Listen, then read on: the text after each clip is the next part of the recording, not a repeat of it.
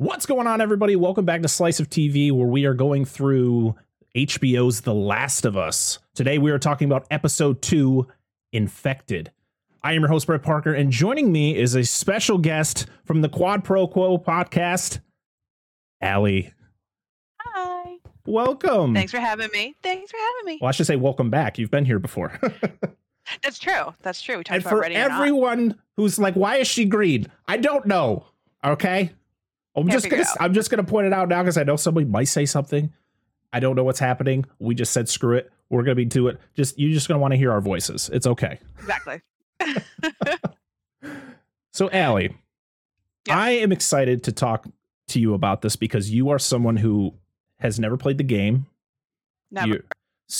Which is great. I mean, it's not great. I definitely recommend you play it at some point if you get a chance because it is a great game. But it's awesome to be, somebody like me I've played both the games. I know the games forward and back, and to be able to experience it with a bunch of people who haven't experienced the game. It's really interesting because you kind of get different points of view. So you're going to this fresh. I want to know your opinion on the show so far. Like, what do you think of it? Okay. So I was really excited to watch it. Because I loved Chernobyl, and I know the guys who did this did Chernobyl. I thought Chernobyl was so good, and I love Pedro Pascal.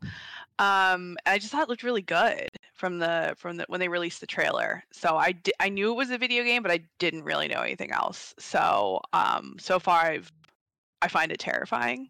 Like, I was really scared watching the first episode. So I'm really enjoying it. Okay. What about episode 2? Since we're talking specifically about episode 2 today, what were your thoughts on it? Again, terrifying. The clickers. I feel like, have you ever heard of the phobia, trypophobia? People who have like a fear of like really tiny holes and they can't look at like spore seeds and stuff like that. Yep. I feel like they would have a problem with this show because the clickers and all the fungi is really triggering for people like that, and it just makes me really uneasy to look at them for some reason. It makes my skin crawl. But I like how they start, and I hope this kind of continues through the series. I like how they start each episode with almost like a glimpse into the past. So we get like a little glimpse of how the infection or whatever it is started, but we're not getting full pictures of it yet. And so I kind of hope that they continue with that because I really like the way that they do that. And then we kind of come back into present day with Pedro Pascal and his journey with, what's her name? But I know her at Ellie. Okay. Yeah. So yeah, it was really good, and I was sad about what happened. I mean, I guess we're gonna talk about it. Yeah, we'll get to that very traumatic scene when we get into more spoilers. So yeah, we'll do a little bit. I mean, you did very well in not spoiling anything. So yeah, being somebody who has played the game and seeing this episode, going through this episode twice, it really, and I said it in my episode last week where it was like, this is what people need to do if they want to make an adaptation of a video game. Stop trying to create something brand new just because not everyone has experienced it. They're like, well, if you played the game, why would you want to rewatch that? Because that's exactly what The Last of Us is doing. But they're also sprinkling in new things, and that's what I love. Like these the openings of these episodes where it shows you before everything goes down. That wasn't in the game. I mean, in episode 1, the whole, seeing Joel and his daughter going through all that was in the game, but that's all you see of before. And then the rest of the game is just you going on your journey as Joel with Ellie through, the infected land to get her to where she needs to go. Okay. But I appreciate that they're changing certain things up with other situations, like the way that the infection is spread in the game. In the game, they talk about you can actually get it by spores, like like breathing it in. Yeah. Which they took that out for the show because it just made it felt like it made it too easy for the infection to spread. So they changed it up to the whole having it be like it spreads everywhere and they can kind of feel it like anything that's infected. Right. Yeah. Like it's like a symbiotic organism almost. Yeah. So I I like that they kind of tweak things. They tweak the end of the episode, the way that the whole situation ends. Okay. If you hear banging, it's just a 1-year-old. It's okay. Oh, okay. Well, if you hear barking, it's one of 3 pugs. So. But yeah, I do like the fact that they're not like giving us shot for shot of everything that goes on in the game. They're giving us mostly things that we've seen already for people who have played the game, but they're giving us also brand new, fresh takes and looks at the world that we're experiencing. This episode was a little slow in the beginning, but it really builds up really fast. And then once you get to where you experience the clickers, it's as tense as playing the game for the first time and getting to that exact moment. Yeah, I knew they were coming because you see them very briefly in the trailer of like before the show even started. You saw that trailer, and we watched the episode, and then we watched like the little 5-minute kind of thing at the end of the episode where they talk about getting the clickers like right and the design of it, and how it was done by the same guy who did the effects for Chernobyl. Yep. So I guess people who have been exposed to radiation look like clickers too. So they said that we wanted the people who played the game to go, oh, that's exactly what it should look like. And the people who had never played the game to go, that's like effing terrifying. And I looked over at Matt and he was like, yep, that's exactly what it is. Because he had played the game. So he was like, that's exactly what they should look like. And I was absolutely terrified by them. They were just, ugh, so gross. Yeah. And what makes it even better is it's practical. It's all practical work. There's no CG work. So, you know, I've seen interviews with Pedro Pascal and Bella Ramsey, I think is who plays Ellie, and they talk about like how terrifying it was because of seeing them face to face instead of, you know, having to act against nothing if they were to use special effects. Right. Oh man, I could only imagine. Just the amount of work too to put that on every day or apply it is just, oh gosh. Yeah, it's really amazing what they're doing. So this episode was actually directed by Neil Druckmann, who was the director. He's the creator of The Last of Us. He was the game director for both 1 and 2. And so this was, I guess, his directorial debut, though, in live action. And I feel, I mean, I'm not going to say it's easy. I don't know how it is, but being that he created this world and he created a lot of the things that go on in this episode, there was probably an easier task for him. And having actors like Pedro Pascal and Bella Ramsey and who's the actress who plays Anna Torv? She's great. I saw her in Mindhunter. That's where Netflix. I know her from, but she was also on Fringe, which I never watched, but a lot of people love Fringe. But I know her from Mindhunter. I couldn't I didn't recognize her when I first saw her in the first episode, and then I had to look her up, and I was like, oh man, of course. I did too. I was like, she looks so familiar, and she weirdly kind of looks like Cate Blanchett too. So, and then I looked her up, I was like, oh, I think they're both Australian. But I was like, when I looked her up, I was like, oh, she's from Mindhunter. Okay, so she's great. R.I.P. to that great show. Yes, I know. Let's get into some spoilers. So if you haven't watched the episode, go watch the episode. I mean, to be honest, if you're listening to this, you should have already watched the show. Don't come into this not watching the show. Yeah. So the episode opens with so technically I think it's 2 days before the events that happen in Austin. And we meet a scientist from Indonesia who specializes in cordyceps. She's a mycologist. I've never heard of that. But she gets brought in to look at a cordyceps strain that they took out of a human. And it's one of those things where they're like, that's impossible. It doesn't survive in humans, which as of right now in reality, it doesn't. So let's hope it stays that way. But so I'm going to ask, I'm sure it's a stupid question. So cordyceps are a real thing. They are a real thing. So, so in reality, they only affect mostly ants and some other insects. You can actually look it up on YouTube. Okay. It's very weird. It's literally exactly like it works in this with the humans, where it literally is just a fungus that grows from the inside and then kind of spreads out.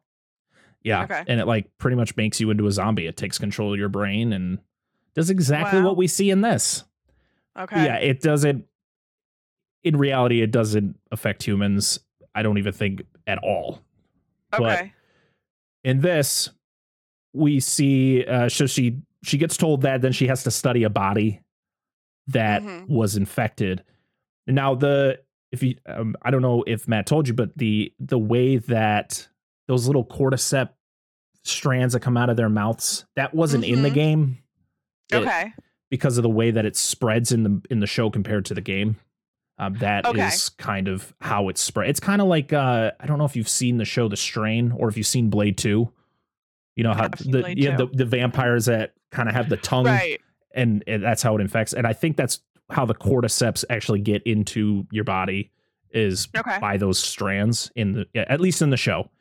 As I said, in the game, it's a little bit different. You do get it by getting bit, but you also can get them by spores and stuff. Like there's actually levels where you have to put on like a gas mask so you don't breathe it in.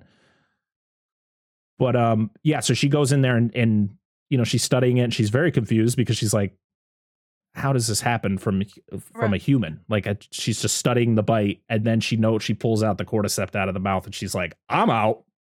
What? Right. And then it's an incredibly startling scene even from the get because it almost, I mean, it looks almost like a police state already. Like the police are coming in and they're taking her from her lunch and everyone's kind of staring at her like, oh my God. I wasn't sure where it was at first. I thought it was like North Korea or something because everyone was so freaked out by like just these police officers coming in. And I think it's Kuala Lumpur. But it's just such a jarring scene even before you get to the autopsy and her pulling that stuff out of the mouth because it's just like she looks terrified, she's gonna be thrown into jail immediately or something like that. I love the car ride where she's like, am I in trouble? I know. Like, no. It was like, do you have the right person? I know. It was so crazy. Yeah. It's terrifying. But as soon as she figures it out, she pretty much tells him how screwed they are because he's just like, we brought you in. We want you to help stop this. She's asking him about like how many because I guess like people are just missing. There's like 14 workers at this mill or factory that were missing. And she's like, well, we're screwed. Yeah. Because, she said bomb the cities basically. Yeah. Because he's like, well, just make a vaccine or make a medicine. She's like, I can't do either of those things because we didn't even know this could happen. Right. And yeah, that was terrifying when he goes, well, what do we do? And she said, bomb the city. I was like, oh my God. Which actually connects to something that we see later on in the episode when they're walking through downtown Boston, which is actually Edmonton, which is hilarious because there's so many people on Twitter that are like, I know all these buildings. They didn't even make it look like Boston. Except for the gold for the town hall in Boston. Which that thing is still in Edmonton too. They're just like, well, just paint it gold so it looks like that building in Boston. It's hilarious. But yeah, they noticed the where they dropped the bombs in the city. And so that's pretty much that's what they tried to do. They tried to bomb, bomb. And the creepier thing was that she said bomb the city with everyone in it. Yeah. Oh boy. I mean, I knew the show was going to be dark, but damn. So dark. So after all this happens, we fast forward to Joel, Tess, and Ellie. And this is early in Joel and Ellie's relationship. So, they don't like each other. Joel definitely is very skeptical because, of course, she's immune to the infection, but he's still very skeptical about it. But Tess is very much like, I feel like we should help her. We need to move on and get her to wherever she needs to go. Because I feel like they kind of just like forget about the battery at a point because they had to go get that battery in exchange for her. Well, it also I feel like is going to get to a point. I mean, and I feel like Tess kind of obviously gets to that point where she's just like, what are we going to do? Go back to the what are they called? The QZ. QZ, the quarantine zone.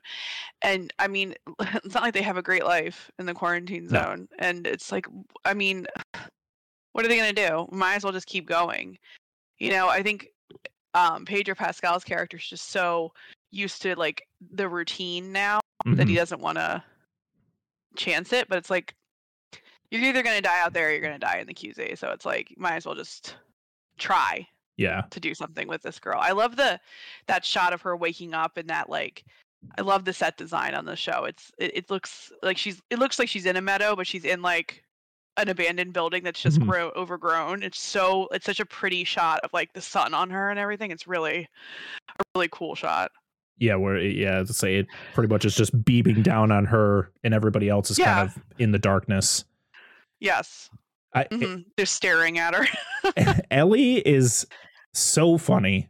Just how she's always got these quick comebacks anytime they say anything. I love when they're about to leave and, you know, they're both getting their guns out. She's like, "Can I have a gun?" And they're like, "No, absolutely not." And she's like, "Well, fuck it then. I'll just throw a sandwich at them." Just throw a sandwich at them. Yeah, she's really quippy. I like her. It's great. You know, they have to go. I think they have to go to the state building. So but they have to stop at like a motel and it's flooded. This is taken from the game. This entire scene, I said, most of the show is going to be taken from the game, and even exact lines are said. Like when she goes up to the desk and is pretending to ask for service to get a room and stuff. It's word for word, like the whole thing where she's doing things and Joel's like, "You're a weird girl." And he's like, "Well, no, you're a weird kid." And she's like, "You're a weird kid." It's great. It's cute. I like their little relationship. Yeah, they have to get to the state building to meet they're called the Fireflies. Is that what they're called? So yeah, they have to meet the Fireflies because that's Marlene is the kind of like a head of the Fireflies. So yeah, she needs to give it to them so that they can transport her west. You don't know exactly where west, but that's where she's being sent. And and then again, they're going into the water and she's like, "You gotta go in there." And like, "Yep, we gotta get to the other side." She's like, "I can't swim." And it's like, seriously? He's like, "Well, do you think we have pools at school?" And he's like, "No." And you notice it's only like a foot deep. Oh, it's great. Because in the game, she can't swim either. And so in those missions where she can't swim, she has to like jump on a makeshift raft and you'd have to be in the water, like dragging it around to get her to another location. Right. Because she can't. And I just thought that was a nice touch. But yeah, it's very game-like though, because there's various motions where it's like before they leave the building that you first see him in, Joel has to move an obstacle out of the way in order for to get out the door. After they go through the hotel, they go upstairs and like, it's like, "Oh, well, we need to get to the other side of this door." Send Ellie volunteers to go because she's small, but Tess ends up going. It's like that is it's hilarious how like close to the game they're going. They're like, "We're even going to do these sort of like missions," because there's times where like Joel can't fit in a certain area, so you send Ellie to go do it, and then she comes back. And I thought that was great. The whole interaction between them in the hallway. You can see that like they're trying to coexist with each other, but it's just it's like a parent dealing with just a pain in the ass teenage kid. Yeah. It's like everything you say, they just have some sarcastic remark, and Ellie's full of them. I think one of the first things I said when I watched the first episode, because all four of us were watching it together, and I was like, "Oh, people are still having children in this post-apocalyptic." Because like it's the first thing I think of in these post-apocalyptic movies or shows, like in The Quiet Place, when they choose to have another baby. I'm like, why are you doing that? God. Why are we having children into this horrible future where mushroom heads are coming after us? Yeah, right. I don't. Why are we continuing to procreate? It doesn't make any sense. When it came to A Quiet Place, spoiler alert if you haven't seen A Quiet Place, I always found that they did that because of the fact that they lost the one kid in the beginning and was kind of like trying to bring that back. I don't know. But they got two other ones. I completely understand. You literally need to live and not make any noise. And you're going to bring children, especially a baby? You think the baby, you can't, you don't cry. And it's like, Yes. The baby's gonna be, No. all right, Mom. Like, yes. what? And I mean, it's kind of the same in this scenario. Yeah. I mean, you can't really make noise No. when you're around them because they'll hear you, especially the clickers. And Yeah. like, it's like, yes, let's add more people to this scenario. That's how diseases spread. Yes. We have to stop it. And to be honest, I think the way that the cordyceps communicate with each other is a lot more terrifying in this show than it was in the game, because of the fact of like, if you step on a cordyceps on the ground here, they could feel it a mile and a half away. I mean, and we see it towards the end of the episode, really cool. how that all went down. And that's just terrifying, because it's like sometimes you might just step in the wrong spot one time and then you got a swarm of infected coming at you. It was really scary. I thought that was so neat. And the way they showed it in the end of the episode, I was like, it was great. I really liked it.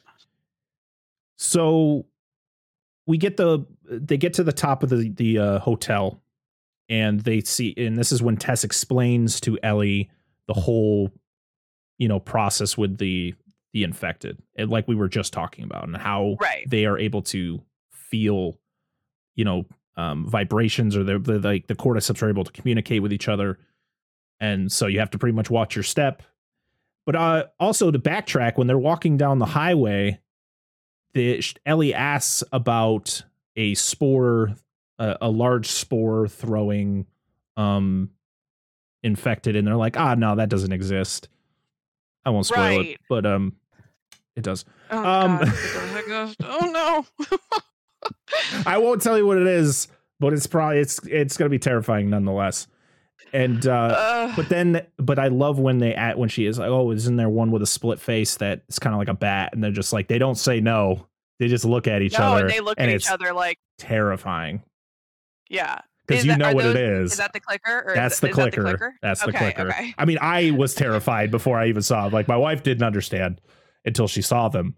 But yeah, that's when we get to the state, and then fast forward, we get to the state house, and this is exactly how the game plays out.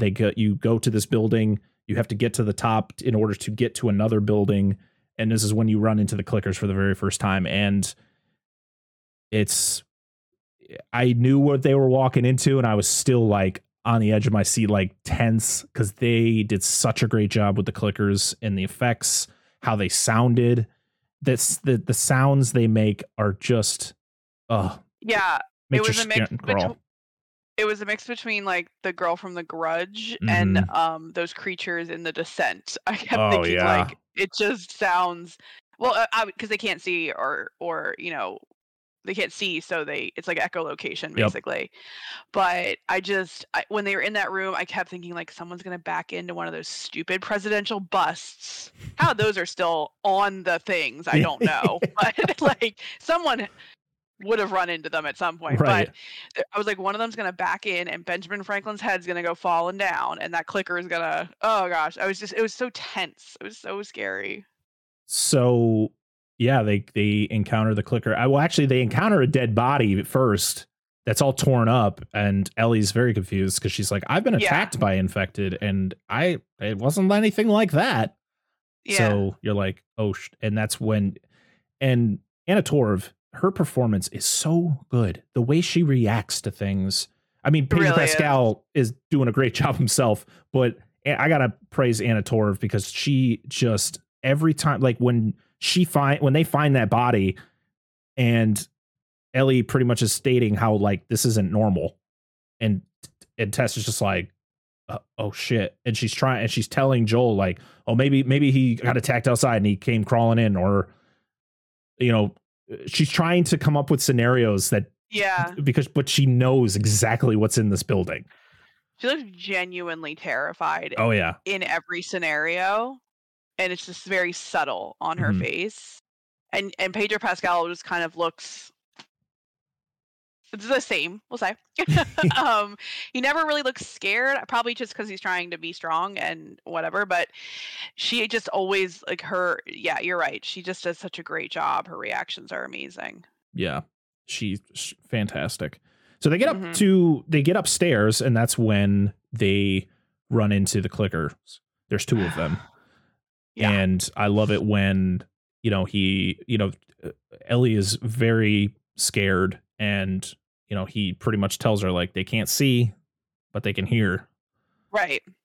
And I don't remember. Does she how does the one get alerted? That first one, like to start the whole thing. He just breathes a little too loudly because like the clicker walks like right by them. Yeah. And she sees the clicker's face for the first time and just goes like that, very low, and it hears her and just turns.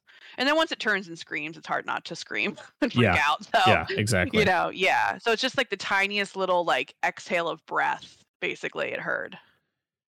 So so it's just chaos for this entire. It feels like forever. It feels like the scene goes on a long time, and I'm okay with it because it's just so terrifying. Joel is fighting one, and then Tess kind of disappears. She's like off fighting the other one, and you don't see her for a while. And it's never just Joel kind of trying to make sure Ellie's around, trying to make sure she's okay. And you notice that these things are very, very, very hard to kill because they get shot a lot and they just keep getting back up. I asked about that. I was like, wait, so how do you kill them? Because this one's getting shot quite a bit. I feel like they were even kind of shooting it sort of like in the head or in the neck, and it was still coming at them. And I was like, do you have to set them on fire if you got their heads off? Like, is that what you have to do? Are they vampires? Like, I don't understand. But then he was just like, you just have to keep shooting them. You're just gonna reload in the game. You just have to keep reloading. Basically. Yeah, the easiest way to kill a clicker in the game is to sneak up behind one, like to be very quiet, and you sneak up and you stab it in the neck. Oh yeah, that's what he said. He used a term, and I can't remember the name of it. You can shiv them right in the neck. Yeah. And or you can Molotov cocktail them. They die pretty quick when you set them on fire. But yeah, there's no point in shooting them. Literally what you do is just run around until they kind of lose your they can't hear you anymore. Like you kind of hide, right? Because they'll find you. They're just terrifying. They are the worst things to run into in that damn game.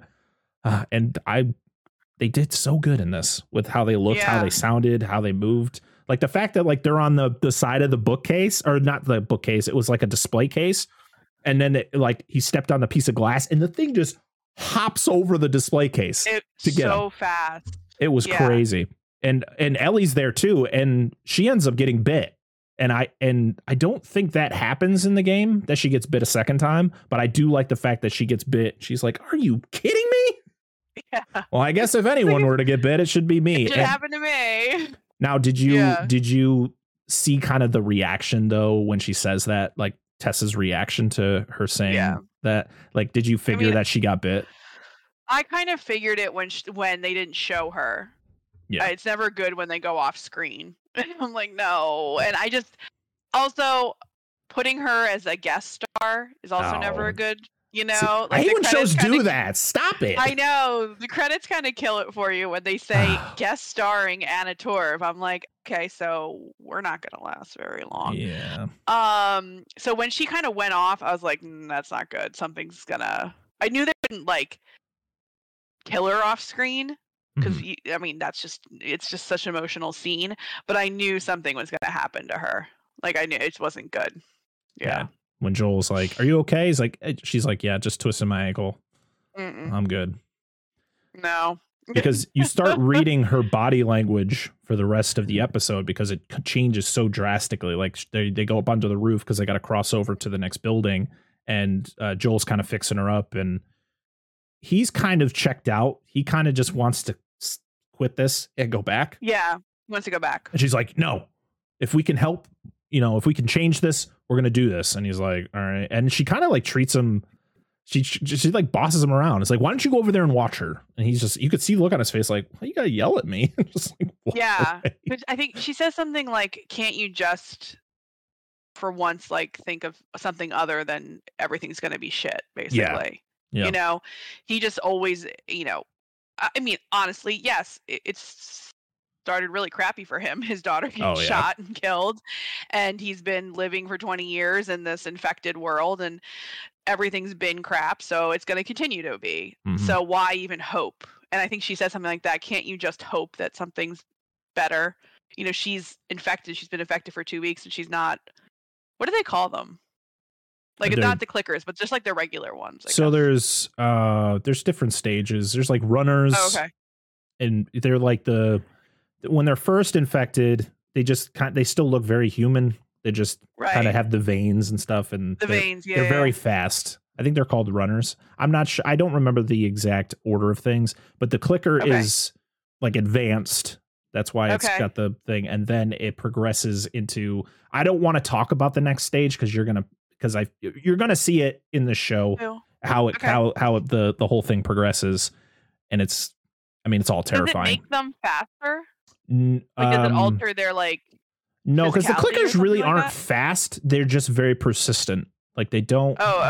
They don't sprint as fast as like the runners do, but they're just they will not lose you. Like you could literally run for them. They'll follow you, but they stay in the dark. Like Ellie was stating, they're kind of like bats because they're blind. So usually in the game, you only encountered clickers in dark tunnels or in abandoned buildings. You never saw them like on the outside unless you pissed one off and it just followed you outside. Okay. But yeah, you can look it up. There's a bunch of different stages of when it starts to the end. And I like that you kind of get like a breakdown where Ellie's like, how long do the infected, live for? And he's like, well, I appreciated that. It could be a couple weeks. And there are some that have been walking around for 20 years. And I'm like, that's terrifying. I don't want to see those. And I feel like we're going to. We're going to see those old ones. I feel like it's going to, I don't know. I just remember seeing in the trailer when they first showed the trailer, some gigantic looking non-human rock looking creature. Is that the one crawling at the end of the trailer where it looks like he's coming over the ledge? Oh yeah. That thing. Oh yeah. I'm like, I don't know what that thing is. Oh yeah. It doesn't look human. Or it looks really old. Yeah. Yeah. So Anna or Tess, her demeanor is different. She, the Joel and Ellie get to see the skyline of Boston. I say it in quotations to all the audio listeners. But yeah, it's this is directly pulled from the game as well. This exact scene. And then Tess, of course, is like, we got to go type deal. We got to go meet them. And everything's a rush. You could see as she's like walking down the street, she's like fast walking. And you could see Joel's kind of confused. Like, what's going on here? Why is she, what's up with this? Yeah. Yeah. And then they get to is it the State House? Is that what it is? The State House? Yeah. Okay, City Hall, whatever. And the Fireflies aren't there. Nope. And the armored truck is there, but no one else is. And I was just like, oh no. Because I, again, haven't played the game. So I thought that when they first made that deal with, what was her name? Marlene. The head. Okay. When they made it with her, I thought they made the deal that they were going to take her all the way to Colorado or wherever they were. And I was like, oh, they just had to take her to the state. Okay. Yeah. That's not as bad. So I don't know if you knew. Now they will have to. Yeah. That's pretty much what Joel's being tasked. Pretty much what Tess pretty much makes Joel do in her final moment. But I don't know if you knew this, but the actress who plays Marlene she also played Marlene in the game. She was the voice of Marlene in the game. So that's so pretty cool. That is cool. So yeah, they know that all the Fireflies are dead, and they're trying to figure out why. And they figure out that one of them got infected, attacked all the rest of them, and that's And so Tess is freaking out, and Joel's kind of just like, okay, well, it's over. We can go back. Let's go back home. She's like, this isn't my home. And that's when Ellie's like, oh, she's infected. And Joel's like, what? All right, show me. And she shows him, and she's like, whoops. Yeah. And it spread so fast. I was like, she literally got bit like, what, an hour ago maybe? Technically, she said an hour because they compare the bites, because they compare Ellie's newest bite to her which is bite. Already starting to like dry up, basically. Yeah, it just looks like a cut. Yeah. And so this Tess's death scene in the show is so much, in my opinion, is so much better than her death scene in the game. So in the game, they said they elaborated on it. Yeah. Yeah. It's just more dramatic. And I think it makes you like it was an emotional part of the game, but you didn't really have the connection to Tess in the game as you do in the show. Like I feel like you spent way more time with her in the show. So when her time is fine, I mean, as someone who's played it, I knew she wasn't going to make it very far, even without seeing the credit, but like just knowing that Tess is going to die. But the way that they did it was amazing. So in the game, she gets bit, she's infected, and she kind of needs to sacrifice herself. But instead of it being infected that come, it's Fedra, which is the like government officials that patrol, which is just, this makes it more dramatic. So one of the infected on the ground comes alive and Joel shoots it, and that sends a signal to the infected that were all laying out in front, which I didn't talk about it though, was when they first see them on the ground, you see the sun hit them and you see they're reacting to the sunlight as it's moving. Yeah, it was weird. They were like barrel rolling. It was so, I'm like, what are they doing? I thought they were all swarming to eat something. And because it's so far away, you can only kind of see the movement very like from a distance. And I was like, what are they doing? It just looked like they were rolling downhill almost. It's like they were recharging or something.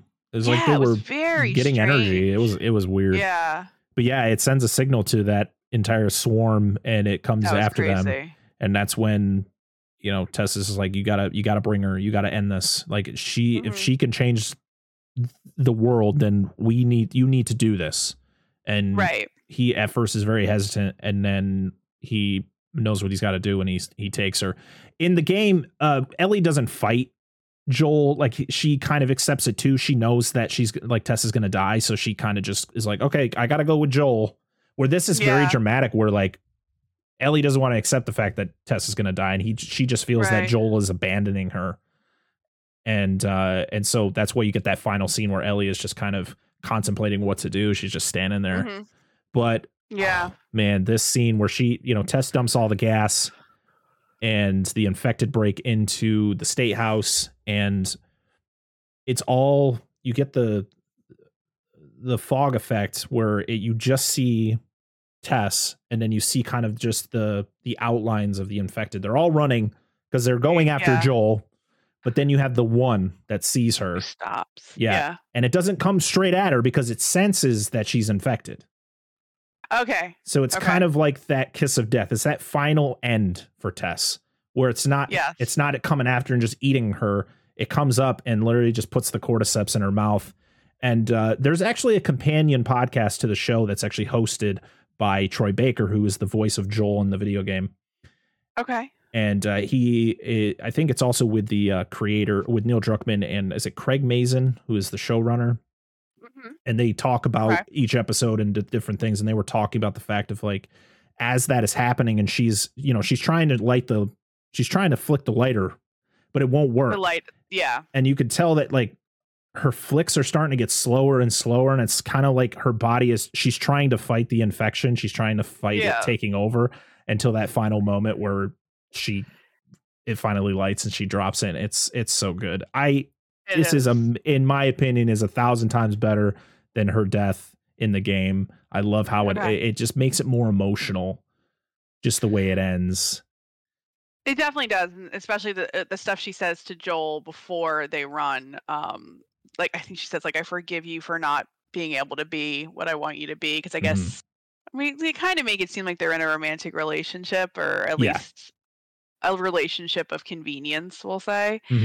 And maybe she wanted more, and he's never, I don't think ever going to be like that for anyone. I think he died once his daughter died. So, but just when that runner or whatever he is, and the things just started to come out of his mouth, I was just like, oh my God. It felt weirdly romantic and terrifying at the same time, because he slowly comes at her and he's gonna kiss her, and then these like tendril spores come out of his mouth, and it was like vile. It just sits on it it feels like it sits on it for so long, forever, just because she's still trying to light the lighter, and it's just slower as she's like, her body is just giving up. It's trying to fight it until that final moment where I'm just like, oh man, they couldn't have wrote it any better than this. It was really good. It was so It good. was really well done. Yeah, definitely. And Joel and Ellie, they escape. Well, they escape. It blows up, and then that's the end of the episode. Yeah. Oh, she also Tess does talk about bringing Ellie to Frank, and oh man, I feel terrible because he's a pretty integral part of the game. Is it Billy? No, what the hell's his name? I don't know. I don't remember. Bill and Frank. Bill and Frank. Okay. Yep. They got to bring. She wants him to take Ellie to see them. Pretty much give her to them. And I feel, and that's probably where this the episode 3 is going to be, is focusing on Bill and Frank and that whole relationship. I do hope that they continue these like before the virus, or those kind of things. I really think that's really cool. It could even be like early during the infection, like during the whole pandemic, like what were people doing on the early stages of it, where this is 20 years later. People are more comfortable. I don't want to say that with quotes, because I don't think anyone's comfortable in this situation. No. But yeah, no. That's it looks like that's what it's going to be, because it shows. I mean, at least shows. I'm assuming it's going to open with how Joel and why am I forgetting her name? Anna, not Ellie. Anna. Ellie. No, the Anna Torv. I'm sorry. Oh, Tess. Tess. I'm sorry. Maybe how they knew Bill and Frank before they went to Boston, potentially, because that could be it too. I feel like they sort of show a little bit of what looks like sort of a callback, and then maybe how Bill and Frank meet, because it's Nick Offerman and it's Murray Bartlett from The White Lotus. So, I haven't seen that, so I wasn't sure who that was. Yeah, he plays the hotel manager in the first season of The White Lotus. So cool. I'm sure it'll be great. I mean, two episodes in, I am hooked. I am very happy with how this is going. I hope it stays the course. I know Neil Druckmann and Craig Mazin have stated that it is going to be very faithful to the game. They're not going to deviate too much unless they're just kind of creating new elements, but that are cohesive to the story that has already been told in the games, which is great. That's how it should be. Resident Evil, I'm looking at you. But yeah, that's it for episode 2. Allie, what do you got going on over at the Quad Pro Co podcast? Oh, well, we just started season 2, so we felt the need to pay homage or tribute to Nicolas Cage in the month of January. So we had what we're calling a cage match. It's great. So creative. I love it. I know. So the first episode came out on the 19th, and it was my pick of Con Air versus Matt's pick of The Rock. Okay. And then episode 2 comes out this Thursday, the 26th, and it has The Unbearable Weight of Massive Talent going up against Raising Arizona. And then at the end of that episode, we will pick the final cage match winner of whatever won the first episode, which I'll just say it, The Rock. Okay, The Rock won. I'm sorry, I would have picked The Rock too. I know, that's what everyone says. So we'll find out which is the ultimate cage movie of the 4 that we did this year. So very cool. Yeah. So it was a good time. We liked it. It's a very good episode. I mean, every episode that you guys put out is great. As I listen to them. Where can people find you? They can find us. So we are at Quad Pro Quo Pod across Facebook, Twitter, and Instagram. And you can listen to us really wherever you podcast, or Spotify, Apple Music, everywhere. So yeah, we don't have any special theme planned for February. We're going to be recording this Saturday with my pick of Fresh, the 2022 movie with Sebastian Stan. Very cool. So we're going to be talking about that. So that'll be coming out in February. And Matt's pick of Lone Wolf and Cub, a Japanese. Okay. Yeah, movie. I was like, never heard of this one. Yep. Well, that's very exciting. Sword of Vengeance. Yeah, something like that. Yeah. Awesome. So, yeah. So thank you for having me. Absolutely. Thank you for I really love this show. Thank you for coming on such last minute. I swear, I literally messaged you like 3-4 hours ago because I had someone, they didn't feel good. I was like, well, I was actually planning on bringing you in next week because it was kind of like throwing you in there. So I just had to switch people. So you're here today and you know, maybe you'll be back for another episode down the line. I would love to. I love this show. I think it's great. I'm glad people are loving the show. And it's great to see people, like I said before, it's great to see people who didn't get to experience the game, get to experience this amazing story, because it is amazing. Yeah. There was literally times where I was like, I really should just sit down and just play this game with my wife in the room just so she can experience this story. And they're like, we're making a show. And I was like, okay, I don't have to do that. Yeah. Matt kind of said that. And like I said, as soon as they said the guys from Chernobyl, I was like, this is going to be great, because Chernobyl was just so good. And I was really excited for this. And Pedro Pascal is, you know. Oh, he's so good. He's so good. So good.